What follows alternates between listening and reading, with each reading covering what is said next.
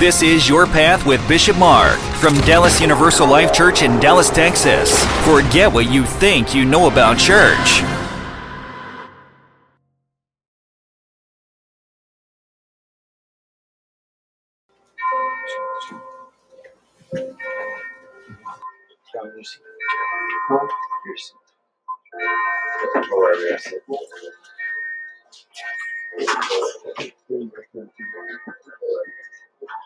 Okay, we're live, folks.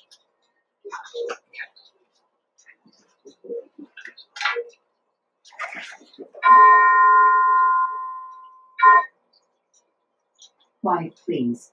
Our service is about to begin.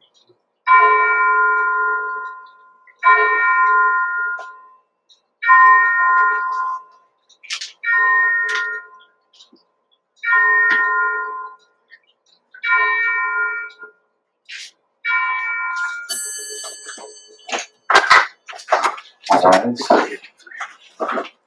got my clicker right here. Can you get it, please? There you go.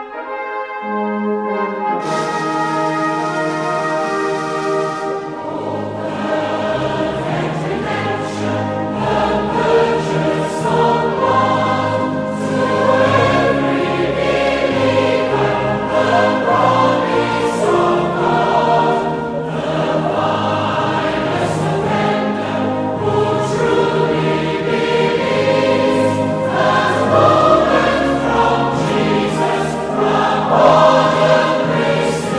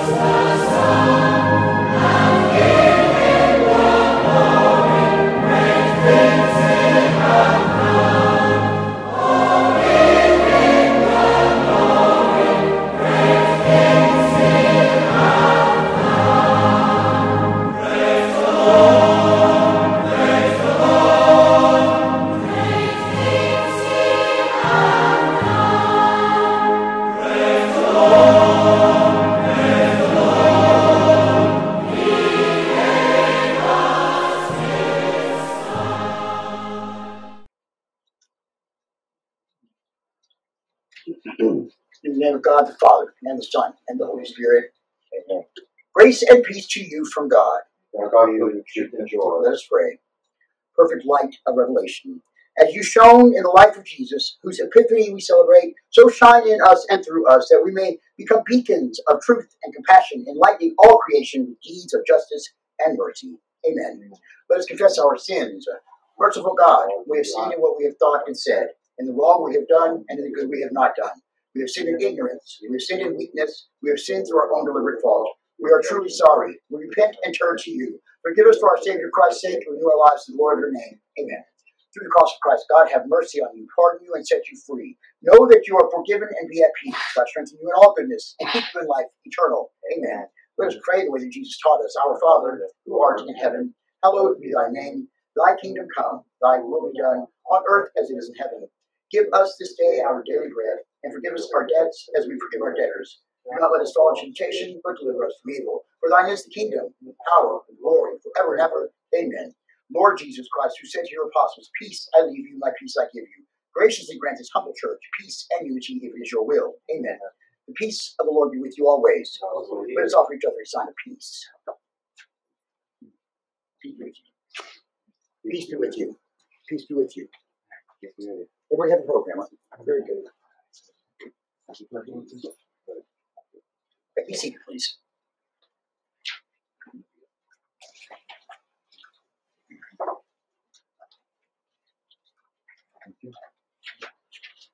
So let's first reading, please. Okay.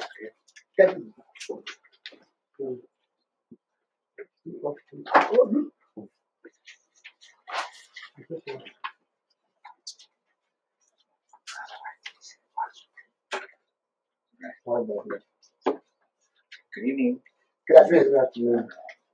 A reading from the first book of Samuel. Now the boy Samuel was ministering to the Lord under Eli. The word of the Lord was rare in those days. Visions were not widespread. At the time, Eli, whose eyesight had begun to grow dim so that he could not see, was lying down in his room. The lamp of God had not yet gone out, and Samuel was lying down in the temple of the Lord, where the ark of God was.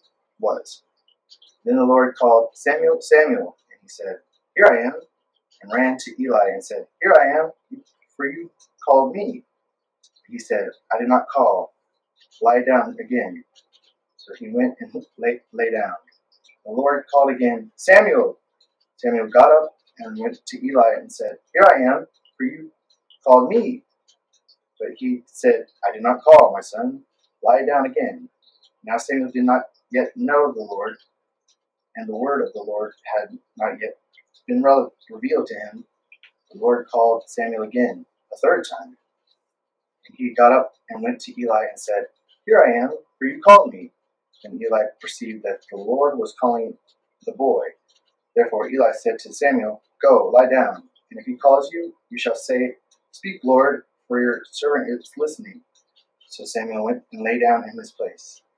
Now the Lord came and stood there, calling for us as before, Samuel, Samuel. And Samuel said, Speak, for your servant is listening.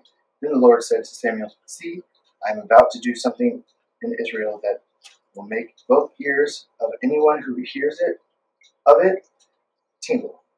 On that day I will fulfill against Eli all that I have spoken concerning his house, and from beginning to end. For I have told him that I am about to punish his house forever for the iniquity that he knew, because his sons were blaspheming, and he did not restrain them. Therefore I swear to the house of Eli that the iniquity of Eli's house shall not be expiated by a sacrifice or offering forever. Samuel lay there until morning, and he opened the doors of the house of the Lord. Samuel was afraid to tell the vision to Eli, but Eli called Samuel and said, Samuel, my son. He said, Here I am. Eli said, What was it that he told you? Do not hide it from me. May God do so to you and more also. If you hide anything from me of all that he told you, So Samuel told him everything and hid nothing from him. And he said, "It is the Lord. Let him do what seems good to him." As Samuel grew up, the Lord was with him and let none of his words fall to the ground. And all Israel from Dan to Beersheba knew that Samuel was a trustworthy prophet of the Lord. The word of the Lord. Thanks be to God. Second reading, please.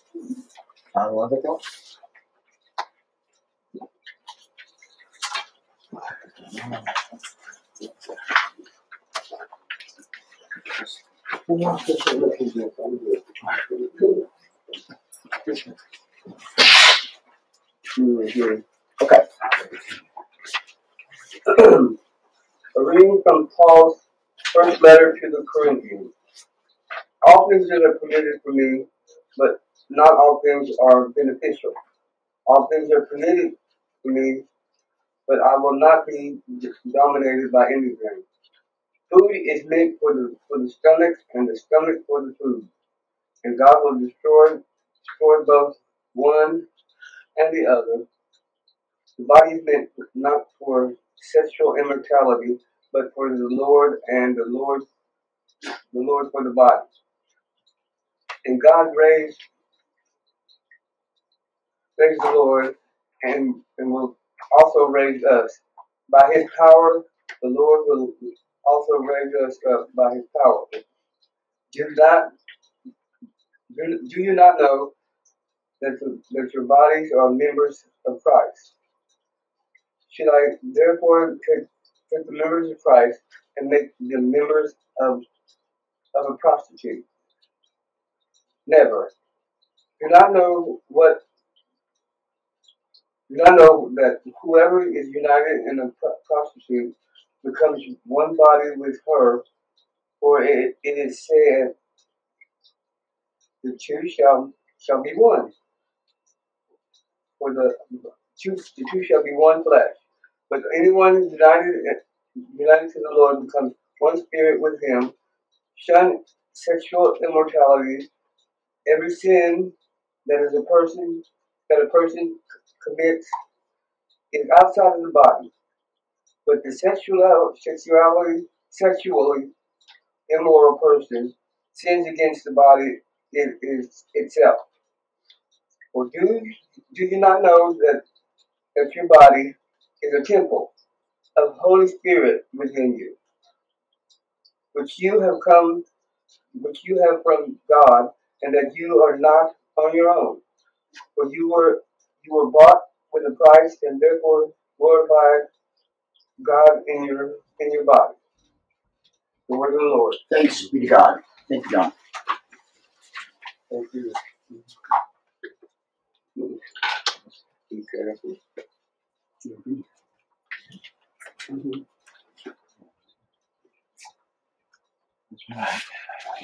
Please rise as you are able.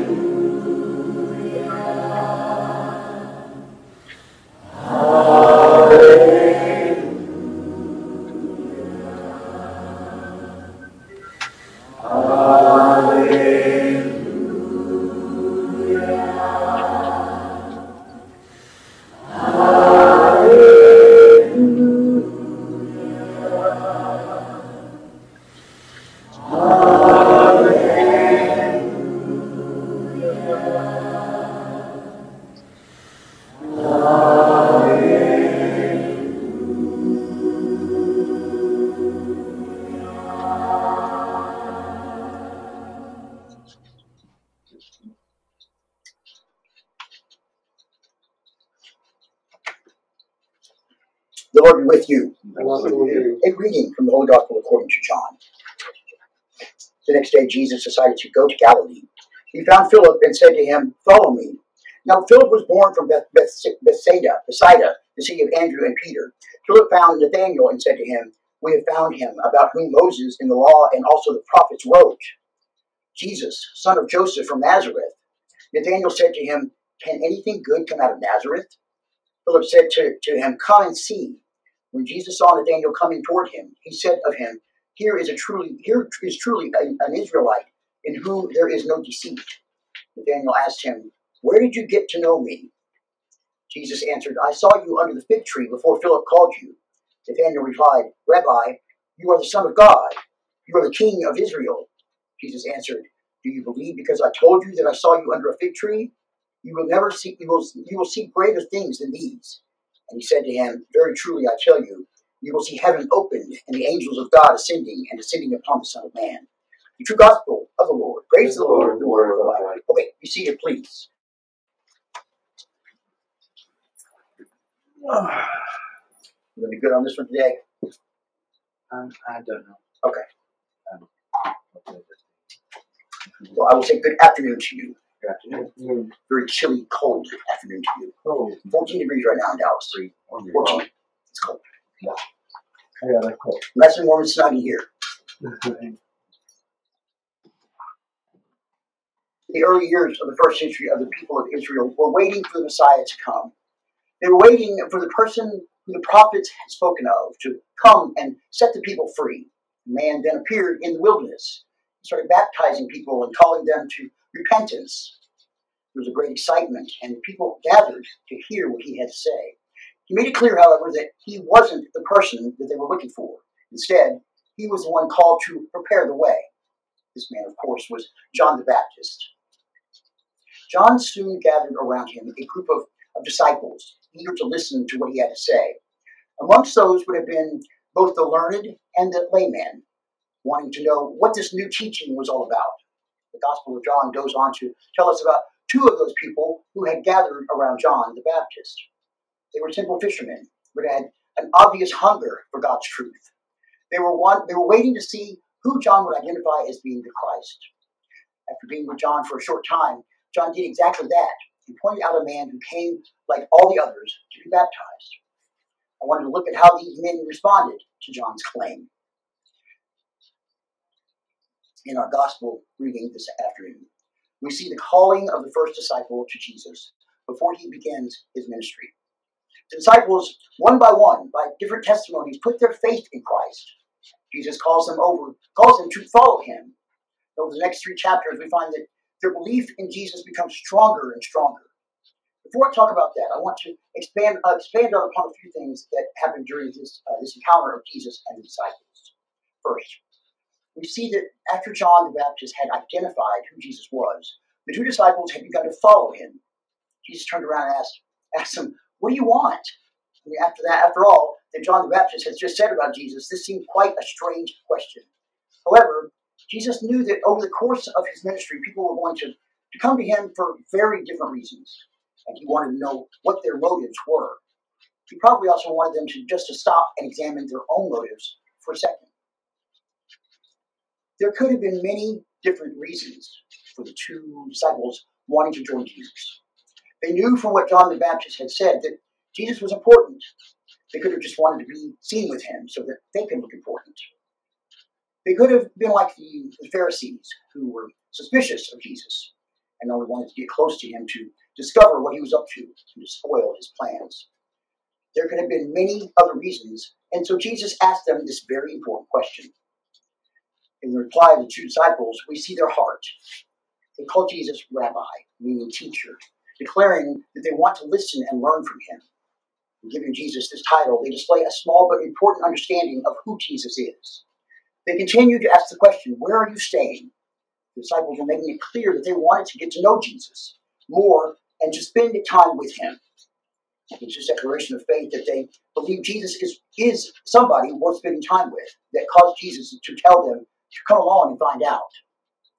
The author John records that they spent that day with him, and that the time was the 10th hour. Now, there may be other reasons for John to have recorded the time, but I believe that one of these reasons was because it was a life-changing experience. There aren't many of us who couldn't say what we were doing on September the 11th, 2001, because it was a life-changing experience.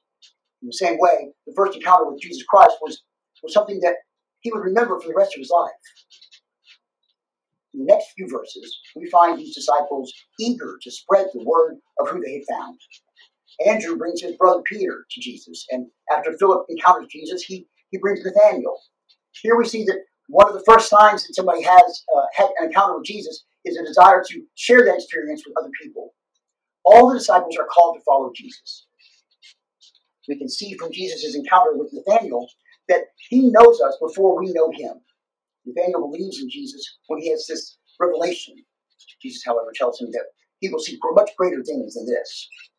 Reading on through the next 3 chapters of John, we find that that is exactly what happens. The disciples follow Jesus, and he reveals more and more about himself. They witness the miracle of the water into wine, the cleansing of the temple, the healing of the official son, and how Jesus deals with both the highly esteemed and despised people of this world. They've been called to follow Jesus and to put more faith into him. One thing that puzzled me in the earlier years of being a Christian was that the books of Matthew, Mark, and Luke don't record these earlier encounters that Jesus had with his disciples. In the Synoptic Gospels, the first we read of Jesus and his relationship with his disciples is when he calls them to leave their boats. We know that this occurred sometime later, as Mark records that it happens after John the Baptist has been put in prison. I want to look at these accounts and why they only start to record the relationship between Jesus and his disciples from this point onwards. I'm going to read from Luke as Matthew and Mark are summarized versions of the same account. From Luke chapter 5, verse 1. One day as Jesus was standing by the lake of Gennesaret with the people crowding around him and listening to the word of God, he saw at the water's edge 2 boats left there by the fishermen who were washing their nets. He got into one of the boats, the one belonging to Simon, and asked him to put out a little from shore. Then he sat down and taught the people from the boat. When he had finished speaking, he said to Simon, "Put out into deep water and let down the nets for a catch." Simon answered, "Master, we've worked hard all night and haven't caught anything, but because you say so, I will let down the nets." When they had done so, they caught such a large number of fish that their nets began to break. So they signaled to their partners in the other boat to come and help them. And they came and filled both boats so full that they began to sink. When Simon Peter saw this, he fell at Jesus' knees and said, "Go away from me, Lord, I am a sinful man." For he and all his companions were astonished at the catch of fish they had taken. And so were James and John, the sons of Zebedee, Simon's partners. Then Jesus said to Simon, "Don't be afraid. From now on you will catch men." So they pulled their boats up on shore, left everything, and followed him.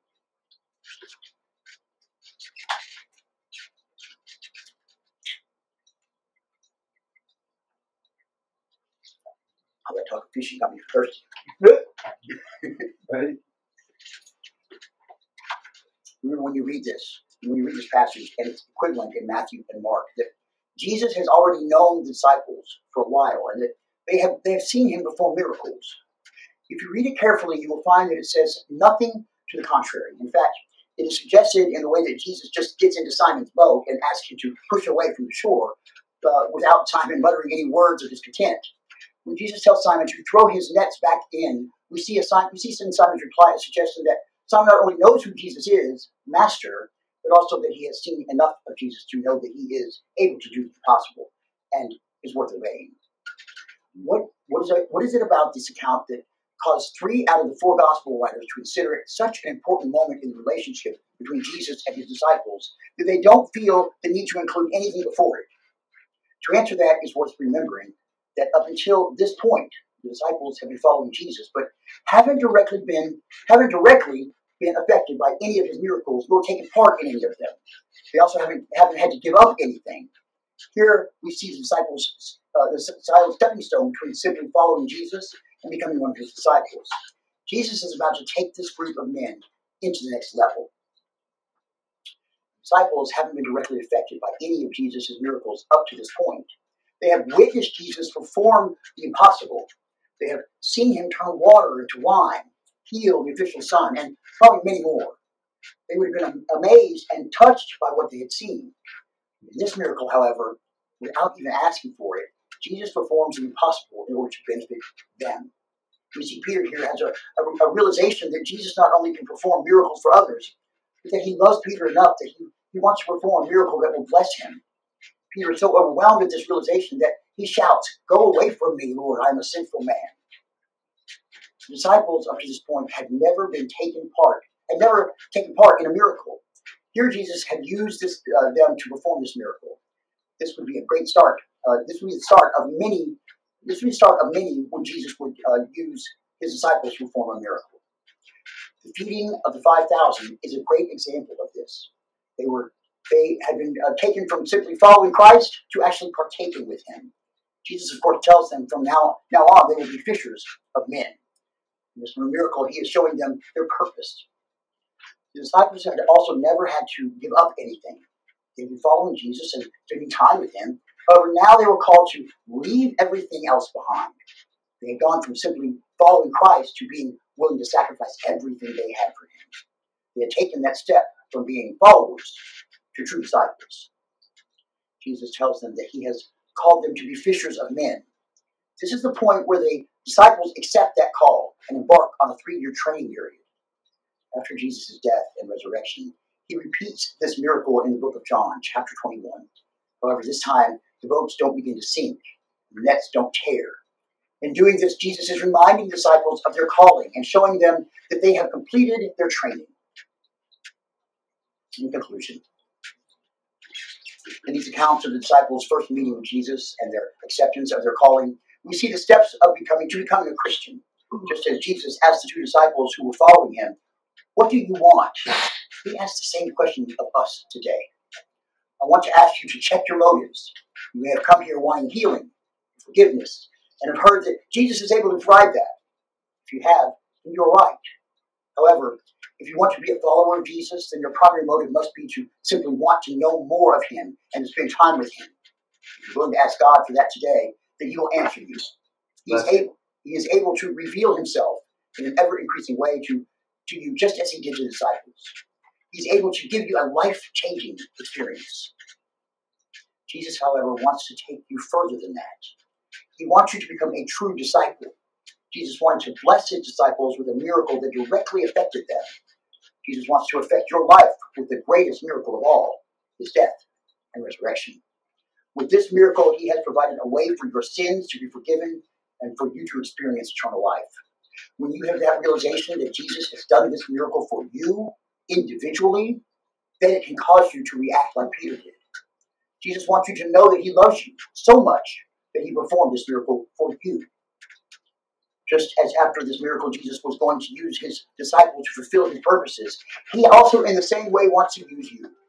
He doesn't want you to be sitting on the outside looking in. He wants you to partake in the things that he is doing.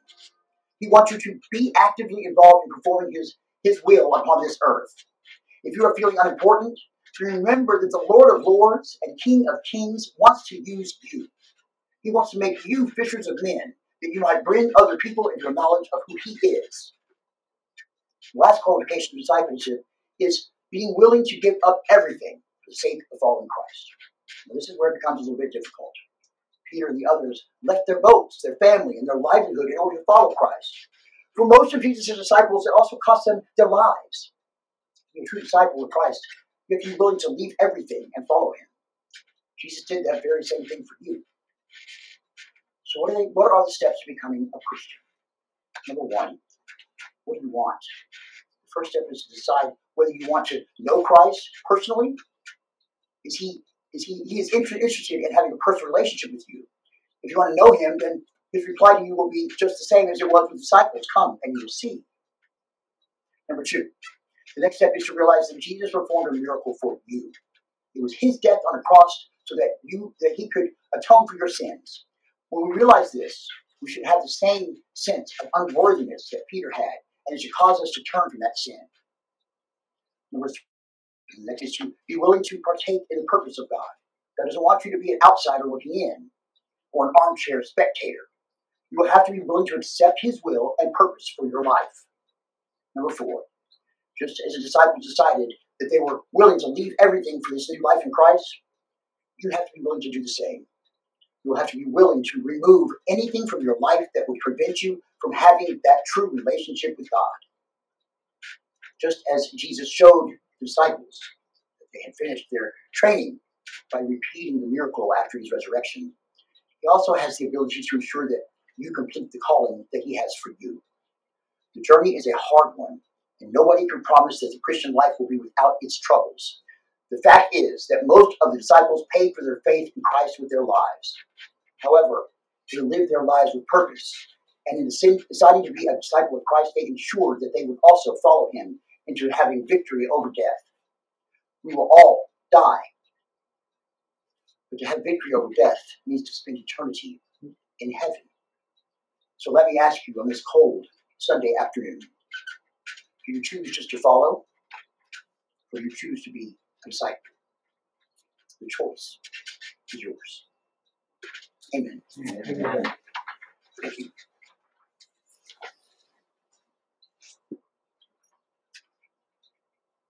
Nope, I won't do that yet. Back up. Anyway, I'll read something first. All right, here we go. We give thanks for all we have received, O God, gifts of time and loving time, money and abilities, daily goals, and this place for true portion of these gifts. Bless those who receive them, just really blessed in the act of sharing them. Amen. Amen.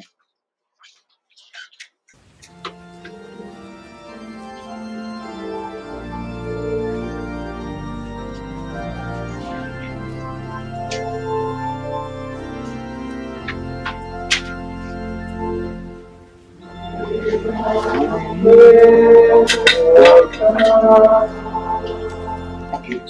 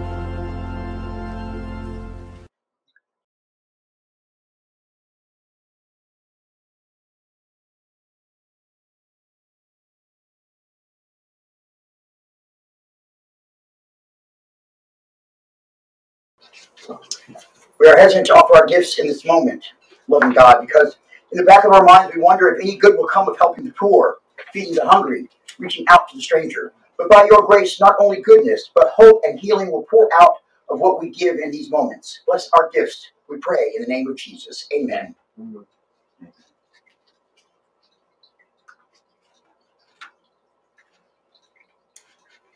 God who welcomes all in love, let us pray for the good of the church and the concerns of those in need.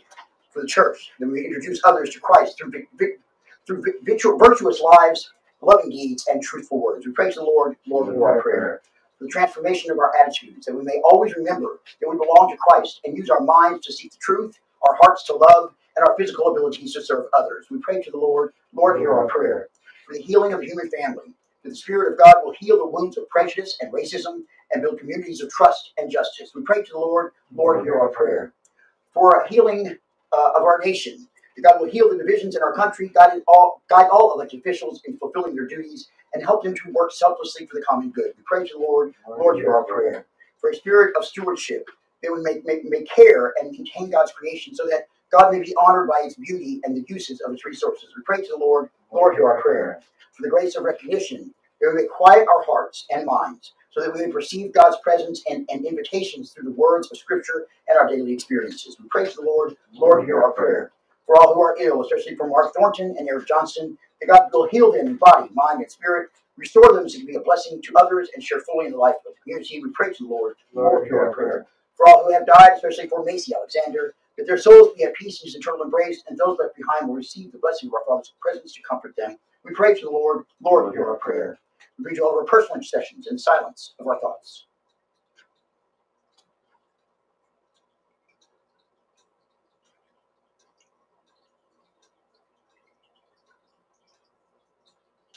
We pray to the Lord. Lord, hear our prayer. God of every land and nation, you have created all people, and you dwell among us in Jesus Christ.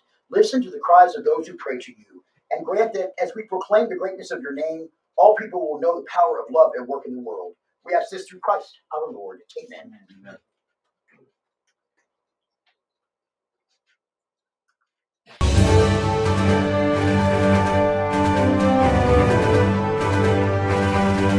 It is time for everybody's favorite part of the service. That's right, the announcements.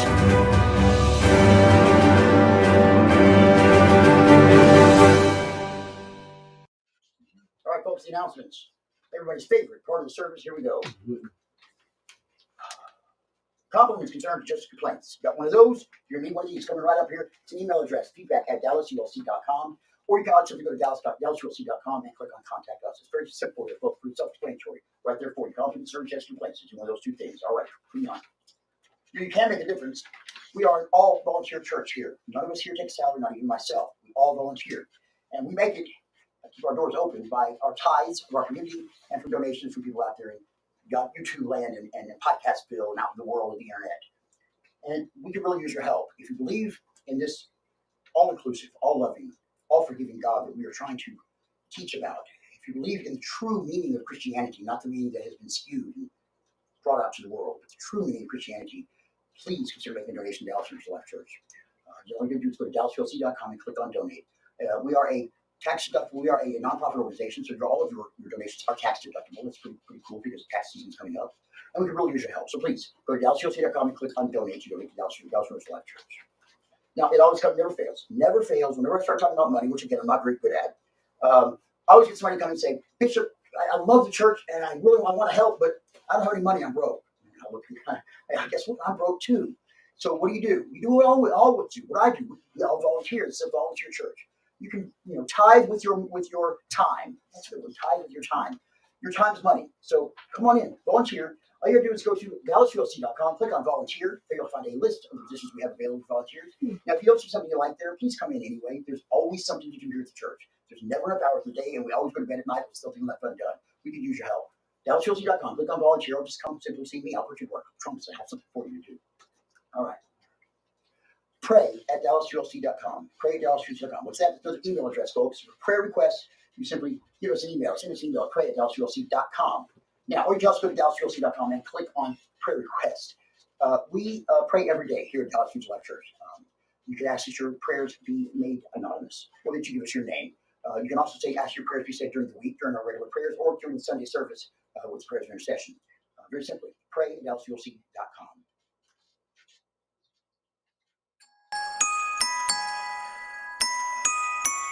Wash your hands, wash your hands, wash your hands, don't forget to wash your hands, wash your hands, wash your hands, don't forget to wash your hands, wash your hands, wash your hands, don't forget to wash your hands, wash your hands, wash your hands, don't forget to wash your hands, wash your hands, wash your hands, don't forget to wash your hands, wash your hands, wash your hands, don't forget to wash your hands, wash your hands, wash your hands, don't forget to wash your hands, wash your hands, wash your hands, don't forget to wash your hands, wash your hands, wash your hands, don't forget to wash your hands, wash your hands, wash your hands, don't forget to wash your hands, wash your hands, wash your hands, don't forget to wash your hands, wash your hands, wash your hands, don't forget to wash your hands.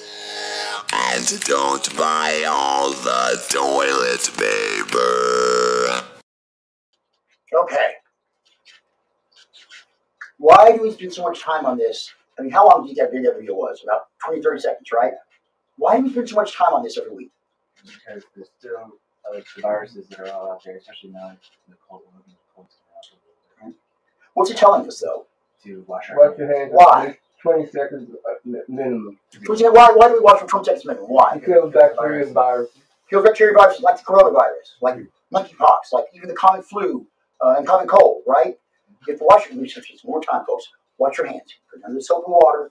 20 seconds minimum. 20. About as long as that video was. It's a long time. Okay. 20 seconds minimum. Wash your hands with soap and water. Then take a towel. Dry them. Take that towel. Then turn off the water. Don't touch that nasty thing with your nice clean hands. Touch it off. Turn it off there. Throw the towel away and use hand sanitizer if you can. You should do this as many times a day as you possibly can. Because what do we do with our hands? Everything. We touch everything. We do everything. We wipe everything, if you will. Okay. And then we go and touch our mouths. Okay. Doorknobs, think about that. Think of everybody's hand touching that doorknob if they touch everything else in their life, and you want to put that in your mouth. You don't want to do that. Wash your hands, folks. I guarantee you, if we can all just do this, this is the most basic sense of hygiene that we can stop things like coronavirus. Again, they're talking about, putting in, enacting more mask laws again, because the virus is, again, spiking. During wintertime, we're more indoors. We're more closed in. We're not all outside moving around. We're more, together, and that causes any kind of virus, the cold, common cold, the flu, things like that. It causes the numbers to spike because obviously we're together. Well, wash your hands. If you're in a crowd like that, wear a mask if you feel comfortable. It really does. And you're not necessarily protecting yourself. You're protecting everybody else if you have it, right? Mm-hmm. So that's what you want to do here. This is about protecting your neighbor, okay, folks? Plus, you don't want to touch all that stuff. It's nasty. All right, just wash your hands. Okay. Every week we go through this because it's important, folks. It is. It's important. Are you looking for open and honest discussions about faith, life, religion, love, society, God, and so much more? Are you looking for someone to pray with, someone to listen, someone to offer honest advice, someone who cares? We have the perfect place for all of those things, and you can do it all from your laptop or smartphone. Welcome to the new era of Christian prayer, discussion, learning, and support in an ever-changing world. This is Your Path Live with Bishop Mark, brought to you by the Pastor Sean Condren Office TV Network. Every Wednesday evening at 6:30 p.m., 5:30 Central Time, Bishop Mark goes live around the world, and everyone is welcome to join and even participate in the discussions and prayer. Your Path Live with bishopmark.online.church. It's that simple. Just type that into your browser and join Bishop Mark, and maybe even go live yourself and talk one-on-one with the bishop. Come check out Your Path Live with Bishop Mark, brought to you by the Pastor Sean Condren Office TV Network this Wednesday at 6:30, 5:30 Central. It's simple. Just go to Your Path Live with bishopmark.online.church and enjoy. Okay. So that's what we're doing on Wednesday nights here now. Let me show you something, folks. The lot has changed in the last 6 weeks or so. A lot's going on through very, very quickly. And I have to say a quick shout out to Pastor Sean Condren. He's given us an opportunity of a lifetime here. He's really put a lot of faith in me and in this church and in all of you, and including us on his network and whatnot, and really helping us along. And we're greatly appreciative of that. God bless him and his network and Debbie, all of it, and Debbie, of course, All right, let's go on to the next one. Let's see what we're talking about here. Now, what do we got? Oh, on that note, with the Your Path Live, we did last Wednesday. Just wanted to tell you all. Last Wednesday, we did our first ever live roundtable. So we did normally the Wednesday show is just a call-in prayer show, whatnot. But we decided to do a roundtable, kind of share what we do here on Sundays with some of the crowd that watches on Wednesdays. And as we get this is some of the pictures from it. Let me tell you something. It was a lot of fun. We actually went over our normal time. We went over by about half an hour. So about an hour long show. We went for about an hour and a half, and it wasn't a dull moment. I mean, it was interesting through the entire thing. It was very fun. I enjoyed it. Now, if you happen to miss it, if you missed our live broadcast, you can catch any of our live broadcasts. That you miss, you can catch them on our YouTube channel at www.youtube.com/@DallasULC. Okay, there it is. www.youtube.com/@DallasULC. We'll take you to our Dallas ULC website on YouTube, and it's all of our stuff's right there. You see. You still with me, Gavin? Still with me? Okay, nice and warm and cozy here. It's like easy to close your eyes, isn't it? All right, so that's what we do there. I mean, look at it. I'm engrossed in conversation here. Just engrossed. Yeah. Okay. All right. Now, just to reiterate here, just kind of tell you what we got, just so you understand. We've got two different things going on here. Actually, we have three, because I got another one after this. The Go Path with the live with Bishop Mark something on Wednesdays, 5:30, 6:30 Central. So Your Path Live with Bishop Mark.online.church. That'll take you there. 5:30 p.m., 6:30 Central Time every Wednesday. Okay. Also, don't forget. Also on the Pastor Sean Condren television network, we have the YouTube channel. The channel we have there, channel 8. on his network, which is Dallas ULC 24/7, broadcasting live, broadcasting to you 24/7 a day. Dallas Universal Life Church on Channel 8. So you go there and check that. You just simply go to, let me see where's the link on that? Oh, yeah, pscotvnetwork.org. Enter Channel 8. Channel 0008 will take you to our channel there. You also have some other great channels you can go check out as well. There's some other great Christian shows and movies and other pastors on there. It's really a great network. Okay, so that's the two things we got going on there with Pastor Sean Condren. And then every Sunday is now, this is the third thing now. We've got three things going on. This is very quick, folks. Every service that we have here at church, whether it's Ash Wednesday, on every Sunday service, Christmas, whatever it is, everyone will be broadcast live as they happen, live as we're doing right now on the Pastor Sean Condren television network. All you got to do is go to https://DallasULC.online.church. That takes you right there to the page. Every day that we have service, it'll be right there live for you. Again, those services also that we record live will then be available later on our YouTube channel for rebroadcast, where you can watch it later on. Okay, it's pretty cool. Everything we do now is live. Talk about stress, folks. We were doing it for almost 8 years and recording it, right? And that's great. But like little things like the teleprompter's not working today, something, it looked kind of funny, but we're trying. We're doing the best we can. And live is a lot different, and I'm hoping you're enjoying seeing it because it's really, we're trying hard for you. We really are, all of us are really trying hard for you. Okay. Well, we don't want to start that yet. I think it's the final song. I think I put that a little too early there. That's all right. If you would go ahead and rise for our dismissal, please. Before we go, there's one quick announcement. Before you leave, okay, listen, we've got a round table today. Okay, last Wednesday we did something that we started working on our creed because our yearly look at our creed. And I'll explain that a little more in the round table. Just make sure you stick around for the round table. It's very important. We need you here, okay? All right. God sends you out so that grace will not be rare in your time. Here you are, ready to go and share love and mercy with those around you. Jesus calls you to go out so that justice will not be rare in your time. Here you are, ready to speak the truth to power, walking with those on oppression's mean streets. The Spirit fills you with compassion so that the peace will not be rare in your time. Here you are, offering hope to those living in fear, working for reconciliation and brokenness. Amen. May the blessing of Almighty God the Father, and the Son, and the Holy Spirit come upon you and remain with you forever. Amen. Go now in peace to love and serve God. Amen. We go in the name of Christ. Now we can play this song for you. You can do it. Okay, there we go.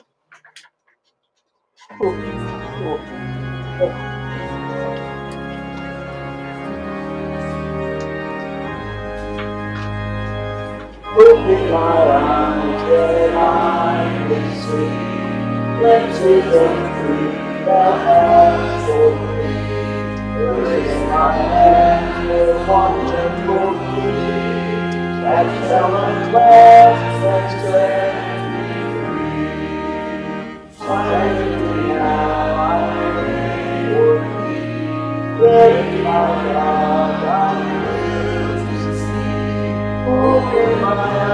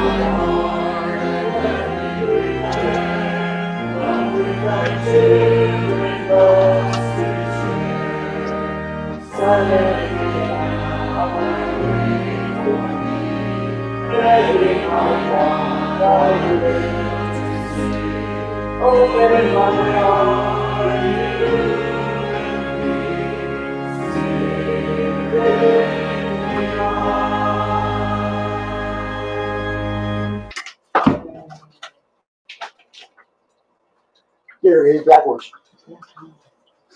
Okay.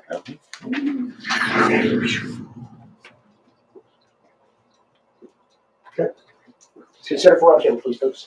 All right. Roundtable will begin in approximately 10 minutes.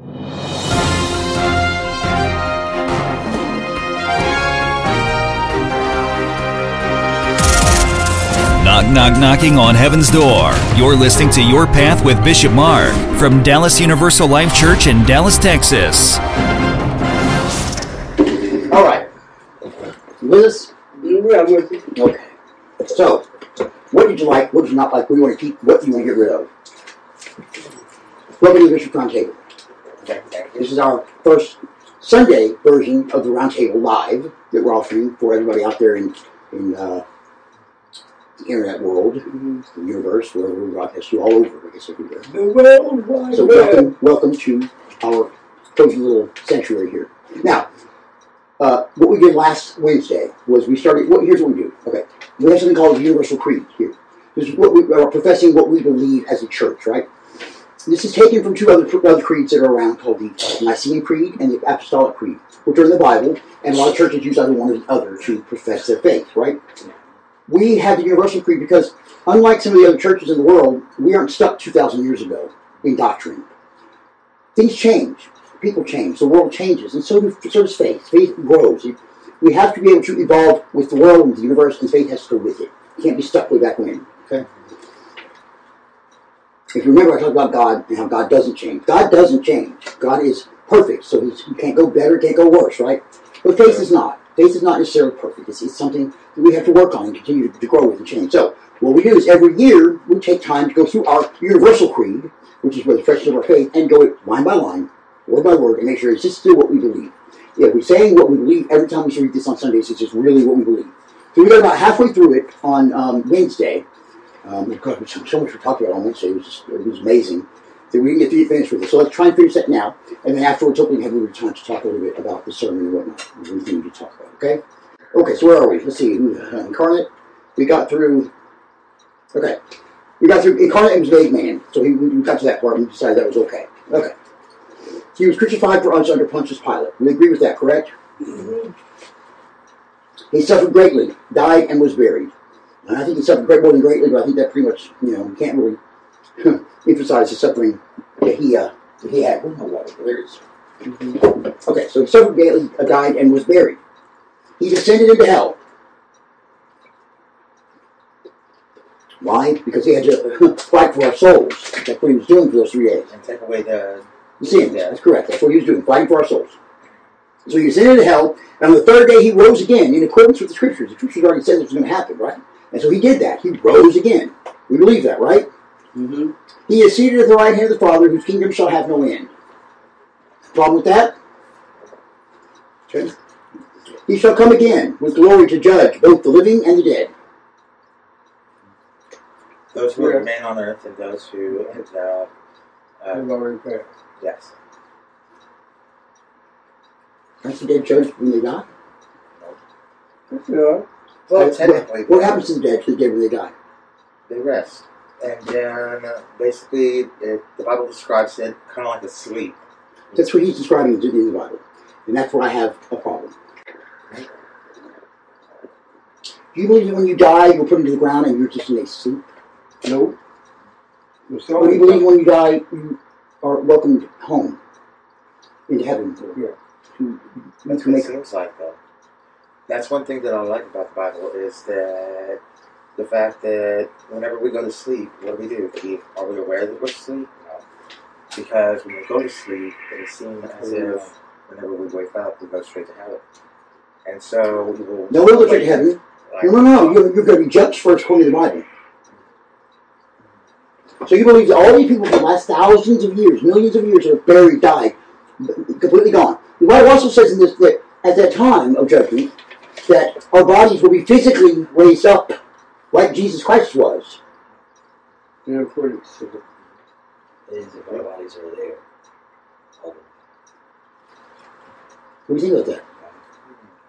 So imagine all the graves in the world opening up for millions of years. Bodies rising up. That seems That's like the ash. a little strange. It's a little strange to me. It was just like the bodies of people that are left from age. Thousands of years. There's nothing left. The ancient And it's just saying living in the dead. It's not talking about just humans. It's talking about every single. Well, even we consider have a soul, right? Yeah. Why are you still having that sound come out? That's Thank you. No Don't let us be on right now. No matter what it is living, or if it's dead, it's as long as it was living at one point, or it will be coming up as well. So anything. Here's where I'm asking this now. We're talking about this now. This is why one of the reasons we're talking about this. Because look,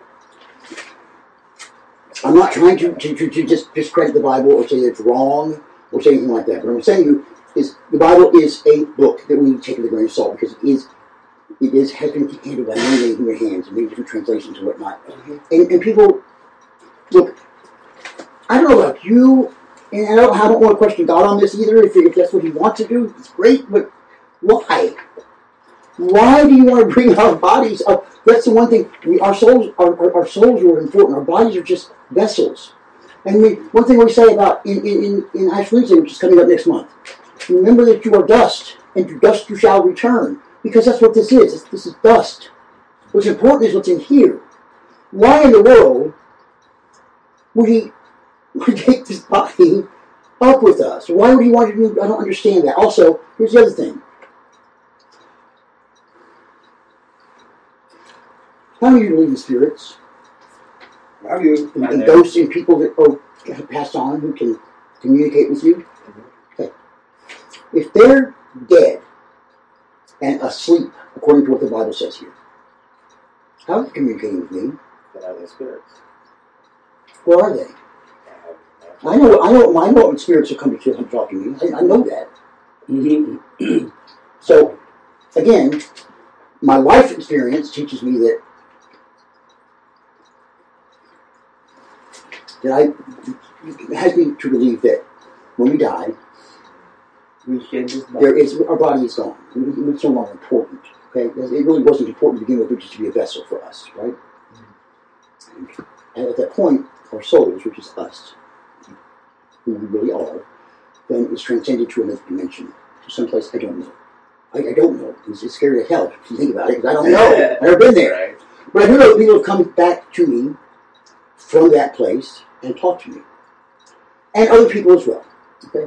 Call me crazy, folks. You can do it all you want. I don't care. But this is what's happened to me, and whether you believe it or not, it doesn't really matter to me, because it's how I base my faith. So, do you think that God allows those sort of messages to come through only to people that are ready or I don't know. Or who can handle something like that? Well, you're saying God can give more than you can handle, right? So I was 11 years old when I was going on. Kids did it a lot. I was 11 years old, and I didn't understand it at the time. And it's still, whenever it happens to me, it still scares the hell out of me when it happens. It's not like, you're just thinking of the vision coming out. It's not like that. It's this being is inside you. They're able to get in there and be with you and talk to you and part of you. It's the best way I can describe it. Because my little niece, Trinity, she sees my mom all the time. It sometimes wakes her up. And it's just, as a person that's never had some sort of experience, as y'all have, I feel like, How many people do you know that are very, very close to you passed away? Very, very close. Two. Which is, here's what I'll say about that. We all have different talents. Right? We talk about that all the time, about how you can do this, you can do this, you can do this, and we can't all do the same thing. That's kind of the idea, so we can help each other, right? And I think it's the same way with this. I think some people are given that gift, and I do call it a gift, even though it scares the hell out of me every time it happens to me. I do call it a gift, because it's amazing that I'm able to know, because I know that there's more. And faith can tell me so much. I don't need faith when I know. I've seen, I felt it, I've seen it, I've experienced these people, these spirits, talking to me, communicating with me, so I know that there's something else. So my faith, and you talk about faith, I don't need faith for that part. And I believe it. It's scary still, because I don't know where it's going, but it's faith that I don't need, because I know. Okay. So what I'm saying here is, look, as far as the creed goes, talk about, He's seated at the right hand of the Father, with Him God will end. He will come again in glory to judge the living and the dead.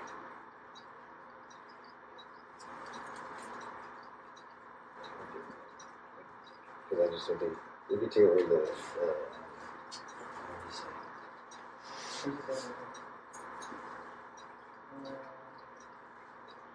Here's what I'm going to suggest here. He shall come again to judge all. Come in his glory to judge all. You don't have a problem with that? I know. That includes if your belief still believes that that the dead is asleep, it still covers it. I'm just wondering, where was it ever said or anything like by Jesus that said saying he would come back or come again after the rising again? You know? The Bible says it. The Bible says it, but does Jesus ever been like quoted as saying that? Oh yeah, I'll be back after this. You research that one. You research that one. But I know he said he'd be back after like the third day when he would rise. Yeah, he talks about rising again, but does he talk about coming again after he ascends into heaven?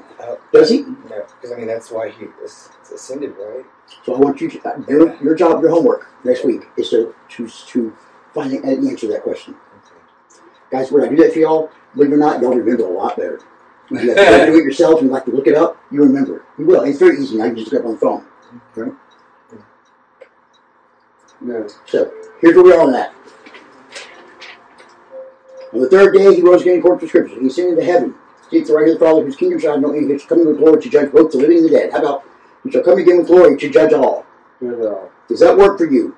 Everybody here? That'd be saying that he hasn't already made the judgment for us, right? But everybody, I mean, yes, kind of. For the living, maybe you could say for the living. But the dead already should have been judged. How about this? He shall come again in glory to judge the unjudged.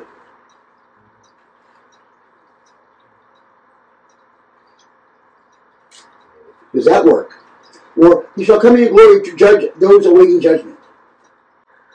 I think Jesus basically judge both the living and the dead. Well, but we say that the dead have not been judged yet. There's also saying that he will come The again. dead are judged when they die. That's a very important part of our faith. It's a very important part of our faith that he will come again. It's very important because it talks about Armageddon, the end of time, the end of the world, and when the new Israel is born, when God comes to live among us, that's what the whole end of time is. And when was that? Where was that? That was in the Revelations. Old Testament, right? The Revelations is the New Testament. New Testament. Okay. It's the final book of the Bible. Okay. And who wrote that? I don't know. Because I mean, like, what does it matter? It matters because if they had any sort of connection to the actual like God or Jesus or one of the Trinity, like any sort of everybody has how like Luke and these other books they were disciples, right, of Jesus, and Jesus obviously had the connection to God because he was part of him. Yeah, I mean, you know what I mean, but like. Here's your answer. Somebody could have just made it up. Or people could have made up all of this. Well, I mean, they could have. People had made up part of it. There's a lot of stories that were and changed it the way they wanted. The Book of Revelation was written sometime around 96 CE in Asia Minor. The author was probably a Christian from Ephesus, known as John the Elder. According to the book, this John was on the island of Patmos, not far from the coast of Asia Minor, because of the Word of God and the testimony of Jesus. That's what he wrote. So that's what he wrote. Who wrote it? John the Elder. John the Elder. So he was on an island. I'm going to put my blowing ones and see what you mean. To me, it just. See here, under Wikipedia, it's something a little different here. The Book of Revelation is a. What? Hold on a second.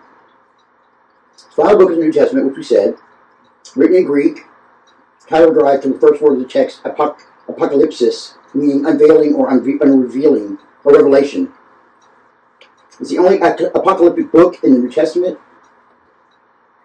It occupies a central place in the Christian faith. Now let me sit here. The author names himself as simply John in the text, but his precise identity remains a point of academic debate. Second century Christian writers such as Papias the Hierapolis, Justin Martyr, Irenaeus Metros of Sardis, Clement of Alexandria, and the author of Muratorian Fragment identified John the Apostle as the John of Revelation. Modern scholarship generally take a different view. with many considering that nothing can be known about the author except that he was a Christian prophet. Modern theological scholars characterize the book of Revelation as author as John of Patmos. The bulk of tradition sources date the book in the reign of Roman Empire Domitian, AD 81 to 96, which evidence tends to confirm. Okay, so these are things we don't know necessarily. His name was John. We know that much. You know what I think about it? I think it's just a fearful tactic. I think it's just a fear tactic as a way to. Do you not believe we'll be judged? Create fear. I mean, yes, I believe that we'll be judged, but whenever we die, I think we should judge whenever we die. Let me read this to you, Rick. Let me read this to you. Hold on a second.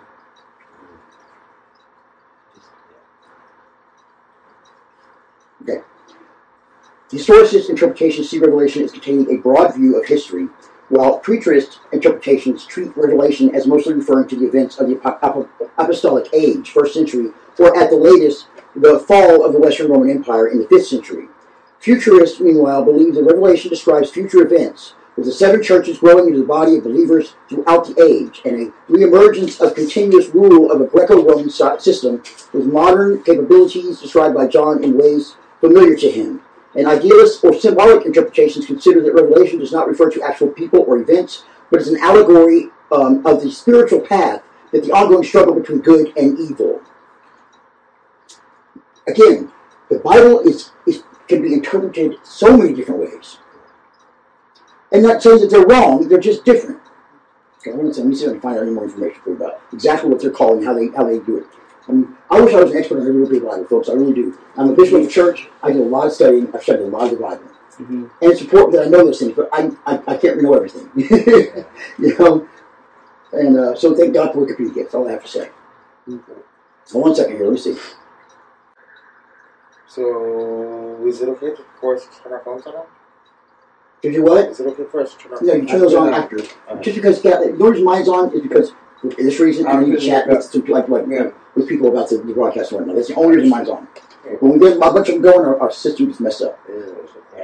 Just taking that little sentence out of it, it would be something where we don't have to even. But we need to say that we're judged.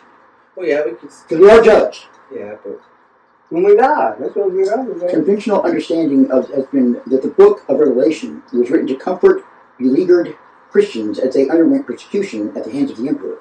This is, however, not only the interpretation.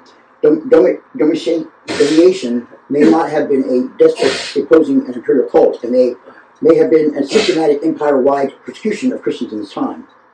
Revelation may instead have been composed in the context of a conflict with the Christian community of Asia Minor, or whether to engage with or withdraw from the far larger non-Christian community. There's so many different things about this. I mean, it's amazing. Revelation was among the last books accepted in the Christian biblical canon. In the present day, some churches that derive from the Church of the East reject it. Eastern Christians became skeptical of the book as doubts concerning its authorship and unusual style were reinforced by aversion to its acceptance by Montanists and other groups considered to be heretical. The distrust of the book of Revelation persisted in the East through the 15th century.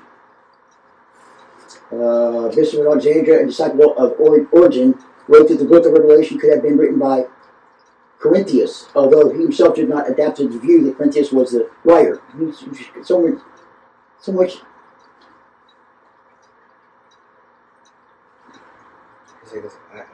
Okay.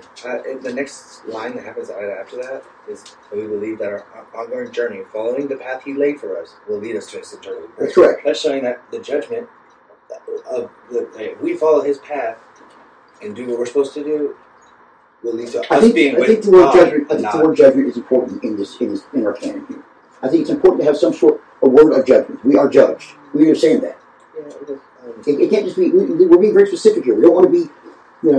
Anything. This is very specific about what we are, what we believe. Yeah, but I'm just saying that the next line says that if we follow the path that He laid for us, it will lead to us.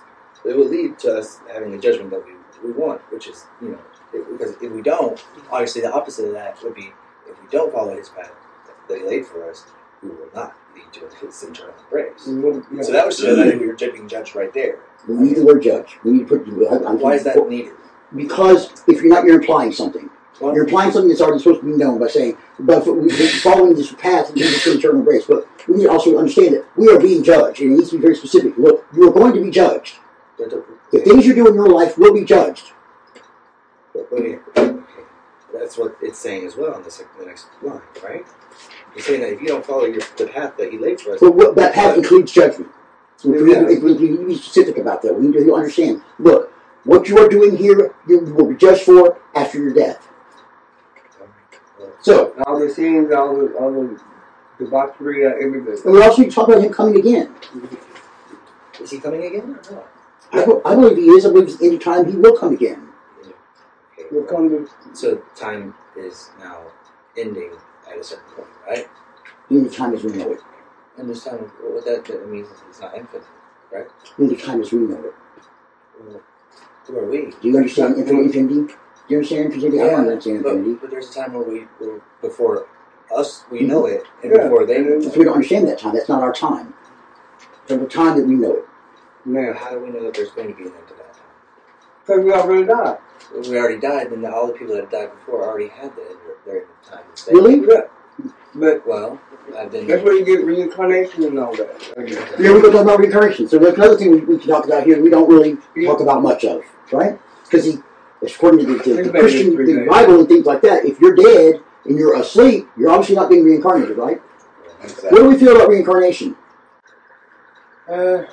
Reincarnation, the Bible basically says the same thing in essence, but... So what does it say again? We'll raise from the dead and basically we'll go to heaven. So, right, that's what it says. So technically that's reincarnation. But is it possible, can you possibly believe that, possibly, instead of that necessarily understanding of it, that we actually have other paths that we take also, that we die if we're not ready to move on to our next phase of life, then we go back in again, do it again, kind of like going through summer school. There's a way that it was said just a second ago, Jesus did that. Did what? He died, was put away into a tomb, and then rose from that same body again. 3 days later. Yeah. So that's what they're saying about, that's why they're saying we do the same thing. His soul was not put into sleep because he went to hell. He went to hell. So, he went to hell to fight for our sins. So I'm wondering, was he sleeping and his body was separated from his soul? His spirit was separated. Spirit was gone. The body was dead. Yeah, so is that maybe that's what happens. Our spirit's separated. We go to hell? No, I say our spirit's separated. I agree with that. I agree. I don't believe God leaves our spirit to rot inside a human shell when we're sleeping. But that shows that we got a judgment right there because he went to hell. He already got his judgment. We already said that. We already said that. We believe that we are judged at the time of death. We believe that. So, him coming back to judge us already doesn't make sense because Jesus has already been judged at this point. No, he was judged. Jesus was judged for our sins. Who gave up for us? He fought. No, he didn't. Well, then why did he go to hell? Jesus is God. He went to hell to fight for our sins. So he just picked to go to hell? Or did he just... Who sinned? Who's in charge? Who is the master of sin? Evil. The devil. So that's where you have to fight to get those sins atoned. Okay. And so he did it by giving himself up. So who's the judger? God. So if God judges, then he judged him to go and determine well, that's a good question. Right? It's a good question. I've never actually thought of that. I've never even thought of that answer. I don't know. I'm not asking... You're asking very good questions. You are so deep on some of this stuff. It amazes me. You're so young in your Christian faith because it's amazing to me the questions you come up with. They're very, very deep. And I don't know the answers. Here's what I want to do. Because I think of everything very logically about stuff. I know you do. And it's hard to be... Look, I like logic because I think God gave it to us for a reason. But here's the deal. A lot of people in the world, they believe the Bible is word for word exact as it happened. The 7 days, that was it. That we came from Adam and Eve, that's it. There was no evolution, there was nothing else. And all the stories in the Bible are real, they all happened. I don't necessarily believe that. In fact, I don't believe that. I believe that there's beautiful stories in the Bible. They're parables to teach us about living life, right? And we take it that way. Honestly, it doesn't matter if you did or not. Those stories are characteristics celestial. That's what you're supposed to do. That's what we're doing, learning from them. Here's what I want to do on this. Okay, this is big, guys. We're going to hold off on that particular phrase for now. Okay, so we're going to hold it, and we're going to think about it.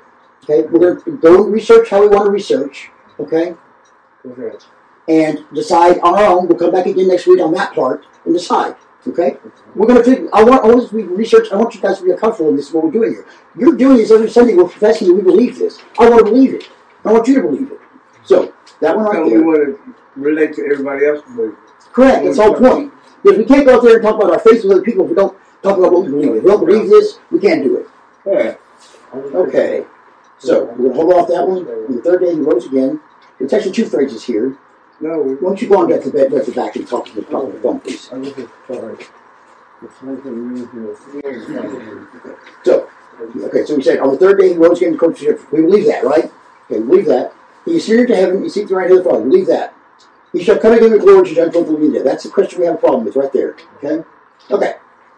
Now, moving on from that. We'll hold off on that part. We'll talk about it. Please research it. Please decide what you. Please pray about it. Think about it. Ask God for His advice on this. Okay? Right. We believe that our ongoing journey following the path that He laid for us will lead us to His eternal embrace. Do we believe that? Yes. You're supposed to have that. That's actually an add-on from the other creeds. That's something that's not included in the creeds. We added that ourselves, and I believe that is important that we have that there. Okay. Now, we also believe in the Holy Spirit, the Lord and giver of life, who with the Father and the Son together is worshipped and glorified. Everybody believe with that? Everybody cool with that? Okay. He has spoken and speaks through the prophets. I believe that 100%. The original creeds say He has spoken through the prophets. Here's what I believe. He has spoken and speaks through the prophets, because I believe He's still speaking through the prophets. We just have to listen. We believe in the sacred coalition of Christian and apostolic churches. Yes, I do. I believe the coalition of churches together, if we can get our act together and realize that we're all worshiping God. I mean, I think that the next line after that is what saves that from the... Okay. We believe in the sacred coalition of Christian and apostolic churches who together rightly praise and glorify Him. We believe in that. It's not necessarily true. We're not all there yet. We're trying, right? We acknowledge holy Christian baptism for the forgiveness of sins. Yes. Yes? Well good on that? Okay. We look for the resurrection of the dead. Oops. There it is again. And the life of the world and the universe to come. Amen. So here's another question here. We marked that one as well. We look for the resurrection of the dead. Guys, I expect you, when He comes to judge. I expect you to do your homework on this, because look, there's a lot out there on this already. There's a lot of people who discuss it. Ask AI if you have to. I mean, they'll tell you. Seriously. Go read the stuff. Look at your phones. You have those phones. Every bit of information you want in the world is right there in your phone. Go look it up. We will look for the resurrection today, and He shall come again, glory, judgment, for the day. We're talking about that death part. The judgment and the resurrection of our bodies. Right. You understand what we're talking about, right? Oh, here's the question. When we die, do we go to sleep to await a judgment at a later time and just sleep until millennia until He decides to judge us? Or do we go directly and are judged? And two, if that's the case, it kind of takes care of the question that you're going to be resurrected from the dead. And if you believe that we are asleep, do you believe that when Atonement Day, when that day comes, the Judgment Day, our bodies physically brought out of the ground and the soil and brought into heaven? Do you believe that? Those are the questions we have. That's what you're going to have to answer next week to me, okay? And it's a lot to think about. I don't know. Pray about it, pray about it, pray about it, pray about it. Think about it. Use the brain that God gave you, and let's go from there. All right. That's where we are on that. That's good. Great progress on the next day. And I like the fact that we're thinking. Because if you just keep saying the same shit over and over again, like some of these churches have done, and keep doing that, and not really believing it, not even understanding what you believe, then why do it? Why do it? If somebody comes, if I read that every Sunday, and then somebody comes to me and asks me, well, what do you think? Can you explain this to me? I can't. So I should be able to explain every word of that document, and that's what we're going to do. All right. What else, guys? I talked way too much again, but I had to. We had to get that out. We had to get that taken care of. Today, let's talk about what we've got for today a little bit. We're talking about today. Being what? Being what? What are we talking about today? For others. Being disciples. Disciples. Come on now. It's like, what was the title of the sermon? Coming from followers, being followers to disciples. What's the difference? Did you catch any of it, Gavin? Notice your eyes are getting kind of heavy in the sermon. You wasn't that warm air, weren't you? Yep. So, Disciples are like messengers of the word. Are they? That's part of what they do. Yeah. They also get a lot more to become a disciple. The real steps at the end of my sermon about what it takes to become a disciple. Those last ones were really important. Yeah, the sort of like being, sacrificing yourself to be there and really be sacrificing everything. Not just a follower. Right. A follower is there. Like they're not sacrificing everything they have for it and everything that they.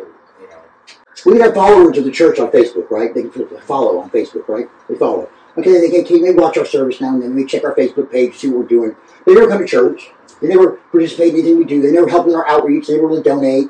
They really come. But they follow us on Facebook. Right. Is that really? Would you consider that a member of our church? Not really. I mean, they're kind of they're following. Mm-hmm. So following, you're doing that. You're watching what's going on. You're seeing what they're doing, right? You might follow a band or something like that. You're not a part of that, right? Jesus is saying, you want to be a disciple of mine, you got to be doing it. And we talk about it all the time, don't we? Actions. Your feet have got to move. Words are cheap.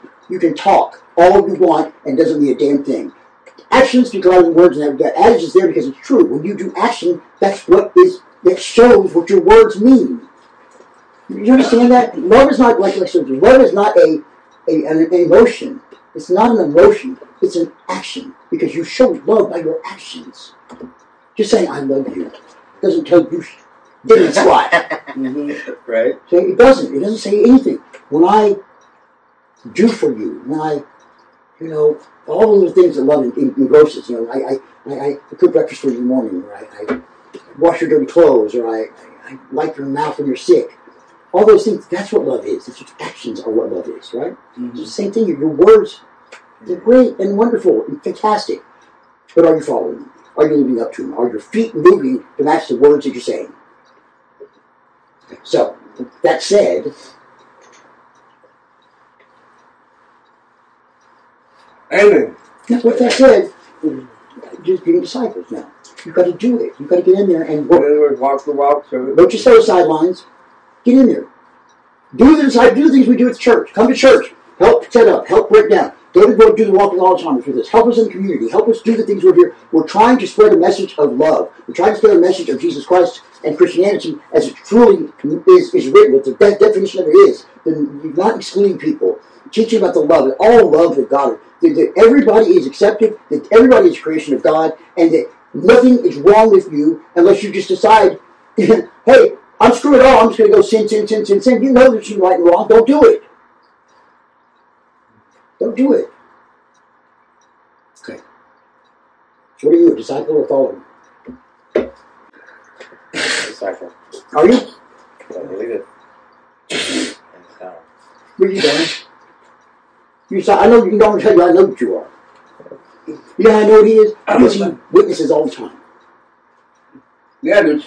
You're not trying to talk Christianity. Don't just talk... He didn't have even say the word Christian. He just talks about his life. And what I experienced. That's what Christianity, that's what life is. I mean, that's how you witness it. And how you feel. I don't have to have a book in my hands going, no, this and that. You ain't got to quote it. Christian or Baptist. It's just one way you relate to what God's word is. Look, we know that you're right and wrong. Okay? Do it again? You have to get out there. You have to get out there. You're always being watched. Especially being a good Christian. You're being watched. People are looking to take advantage. Not take advantage. They're looking to for you to set an example. Okay? When you are representing, say, our church or Christianity or God, like you are every day, you should be setting an example. Everything you do should point to that. Out in the world, little things like we've talked about, opening the door for somebody, smiling at somebody, acknowledging somebody exists. Don't put your head down. What are you looking at down there? Look at the world. It's beautiful. People are beautiful. Say hello. It's going to get worse before it gets better. Mm-hmm. Things could be a lot worse. That's what you have to do every day you wake up. Things could be a lot worse than I am now. And you could be. No matter how far low you get, I'm telling you things get a lot worse. I could be having on the same clothes for 2 weeks in a row and not know it. Because I don't have anything else to put on. What do you have in live thing going on? How are we doing with that? Everybody kind of freaking out about it still? What? Live on Sunday? We're live on Sunday, the live on all live show. This all was moving very quickly. I mean, like I said, just a couple months ago, we weren't doing any of this. Now we've got a live television station, or a television station, 24/7, Dallas USA television station. Yes. We've got a live prayer show that we do on Wednesday nights called Your Path Live with Bishop Mark, right? And then we have Sunday, now we're doing live Sunday services. How do y'all feel about that? All right. I have fun. I enjoy it. I love it. I know William's a little overwhelmed. And it is overwhelming. I am too. Sermon, that's my big deal. Hmm? As long as it doesn't affect the sermon. How would it affect the sermon? We'll do the exact same thing we always do. Okay. The only thing is we can't stop and say, oh, we'll just edit that later. We've got to keep on going, right? Because the people are watching us live, right? Okay. All right. Guys, I enjoyed it today. I think we're all getting kind of tired. It's cold outside. Mm-hmm. Listen to me. It's cold. Please take care of yourselves if you're going outside. And I think it's probably about 15 right now. It's cold. Yeah. What is it right now? It's kind of curiosity. It's 4:30 in the afternoon here in Dallas right now, and it is it is 15 degrees. 15 degrees at 4:30 in the afternoon. It's cold. And they're talking possibly a little bit of a wintry mix coming up. A what? Wintry mix. Precipitation. Sleet. Ice. Snow. So please, be careful out there. Please. Okay. Does anybody have anything else they need to talk about that's important today we need to get through? Everybody understands their homework, right? You're going to go home. I really want you guys to know this is important. Think about this. You're talking about what we believe. And we say this every day, every Sunday here at church. Talking about what we believe. Please think about it and make sure we put together on this in some sort of consensus, okay? It's important. Okay? I don't know the answers. We have to just agree to what we believe. Because if we don't believe it, why are we saying it? Right? Let's go ahead and pray our way out of here. Right? Come on, guys. Jose, I want to thank you and shout out to Pastor Sean Condren for all of his behind-the-scenes work with us. We really appreciate it. We appreciate the opportunity. We're humbled by it. We may freak out a little bit because we're not used to the live thing, but we're getting there. We're trying. Hey, for the first time probably in 2 years, we started at 3 o'clock today. We started at 3 o'clock. So that's a huge accomplishment for us. Yes, indeed. Father in heaven, thank you for this opportunity to come together and worship you as we so rightfully should. So many in this world do not have this opportunity and are persecuted for the simple fact of doing what we did here today. Lord, I think the most important thing we can ask you right now is to help us to understand what we believe. Help us to understand what it is that you want us to believe. Help us to discern what our faith is, so that when we come together next week, we can give an unequivocal yes to this is what I believe. Father, the weather is cold, and it's in a beautifully changing world that we have. Thank God it just changed. But please watch out for those that are stuck out in the weather today. It's very cold, and unprotected people are at risk. And we ask that you comfort them and keep them warm. We ask that you also watch out for the animals that are out in the cold. Please help them to find shelter and stay warm. And help us get through this little cold snap without too many broken pipes, as we had a couple of years ago. And no rolling brownouts or blackouts, please. Help us to have electricity and stay warm, and all of us be safe during this cold weather. Lord, we ask all of this through Christ our Lord. Amen. Guys, I'll see you next Wednesday. If you want to come to the live show next Wednesday. Other than that, that's it, folks. We're done. Help us break down. Let's break this down. Bye, everybody. Later.